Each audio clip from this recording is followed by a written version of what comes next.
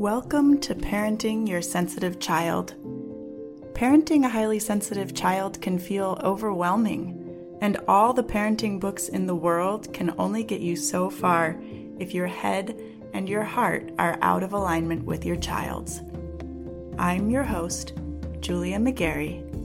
Let's create a new parenting paradigm.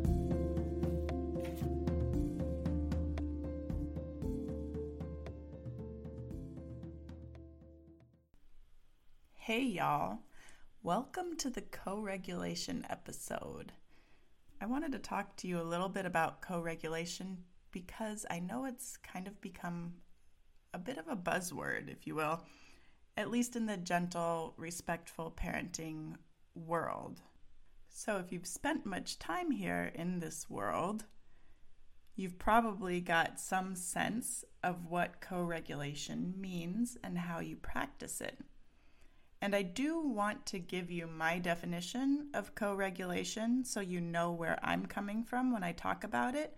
But more importantly, I want to talk about the ways that co-regulation can go wrong. Specifically, the misconceptions that many parents carry that get in the way of effective co-regulation. So if you're trying or you have tried to co-regulate with your child, then this episode is for you. You ready?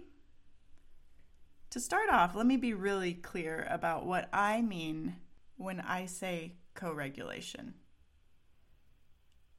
When I say co-regulation, I mean the action of a dysregulated person tuning into the regulated state of another person. At the most basic level, co-regulation requires one person to be regulated or actively regulating themselves, so another person who's struggling with regulating can connect to their regulated state, to their heartbeat, to their regulated breathing. If you've ever said, "I don't want to talk, I just need a hug," and through that hug we're able to access a more grounded, calm state, you've experienced co-regulation. It isn't something you have to actively teach because it doesn't require conscious effort on the part of the dysregulated person. Did you catch that? I'm going to put it another way. If your version of co-regulation requires conscious effort on the part of your child, you're not actually facilitating co-regulation. You're asking them to use self-regulation strategies.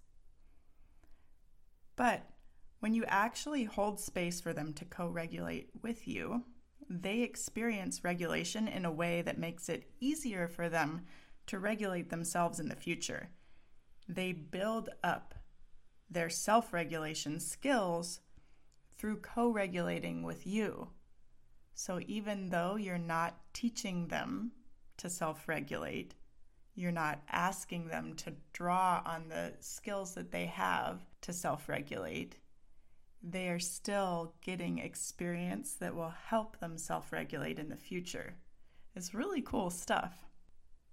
Now, given that explanation of co-regulation, that it's the process of a dysregulated person connecting or plugging in to the actively regulated presence of another person and using the physical signals to become more regulated, whether it's conscious or not, the biggest misconceptions that I see about co-regulation are that it's supposed to look a certain way and that you need to be actively teaching them what to do.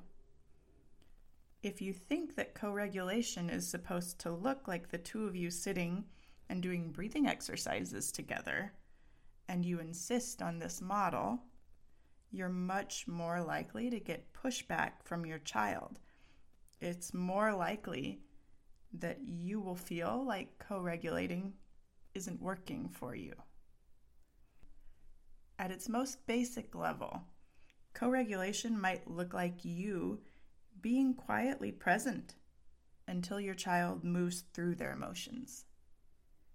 It might feel like you aren't doing anything, but you are. You are actively working to stay calm and grounded instead of reacting to your child's emotions. That is the fundamental work of co-regulation. You are creating a calm base that they can plug into to reset.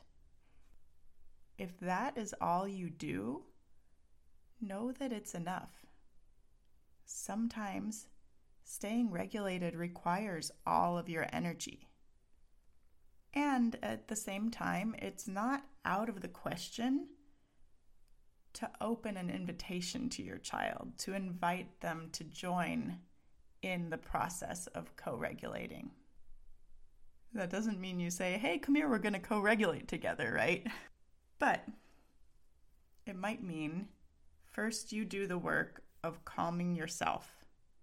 Let them move through the initial surge of their emotion and take the time for you to think about what your child actually needs. Maybe they want a hug, or to sit in your lap, or just to sit close to you on the couch. Think about the child you know and the way that they typically choose to connect, the activities that typically help ground them. Resist the urge to insist that they join you in this, and keep your invitation, when you issue it, really simple. Do you want to come sit with me? Is plenty. And be sure you respect their no. If they say no, that's okay. You can simply say, okay, I'll be right here if you need me, and continue to ground yourself and do what you need to do to stay calm and regulated. Also, it's worth noting that an invitation can be nonverbal. Sometimes with my daughter, it's enough for me to move closer, to sit down on the ground next to her and open my arms in the gesture of a hug. And she'll then come and sit in my lap and wrap my arms around herself. And then we just sit for as long as she needs. And with that said, I want to encourage you to be on to your brain if you're thinking you don't have time to sit with them like that. Notice if this thought comes up for you. And let's just assume for a minute that it is true. You don't have time.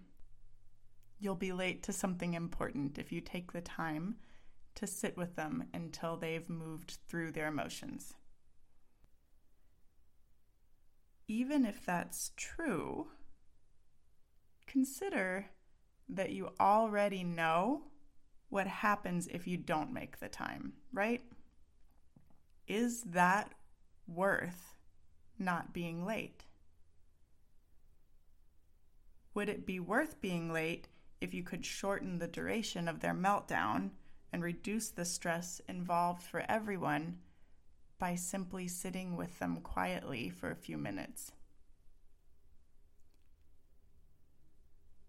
There are definitely times where the answer is no, you can't risk being late. But our brains like to tell us that this is the case more often than it actually is. Question your brain. Remind yourself that taking this time now is an investment. It means less stress, and it takes them one step closer to being able to regulate their emotions themselves. Even if it's only a baby step, baby steps add up. All right? I hope this is helpful for you. If you need more support in this area, you can always find me at partneredpath.com. Click on coaching to get started, and we'll go from there, okay? I hope you have a wonderful week. I'll talk to you in the next episode. Are you fired up to make change in your family? Ready to change course and stick to it? You're gonna want to get on my email list. It's like a direct line to my brain sent straight to you every week. It's helped my clients start making changes before they even get on a call with me. Sign up and get any of my free resources, link in the show notes.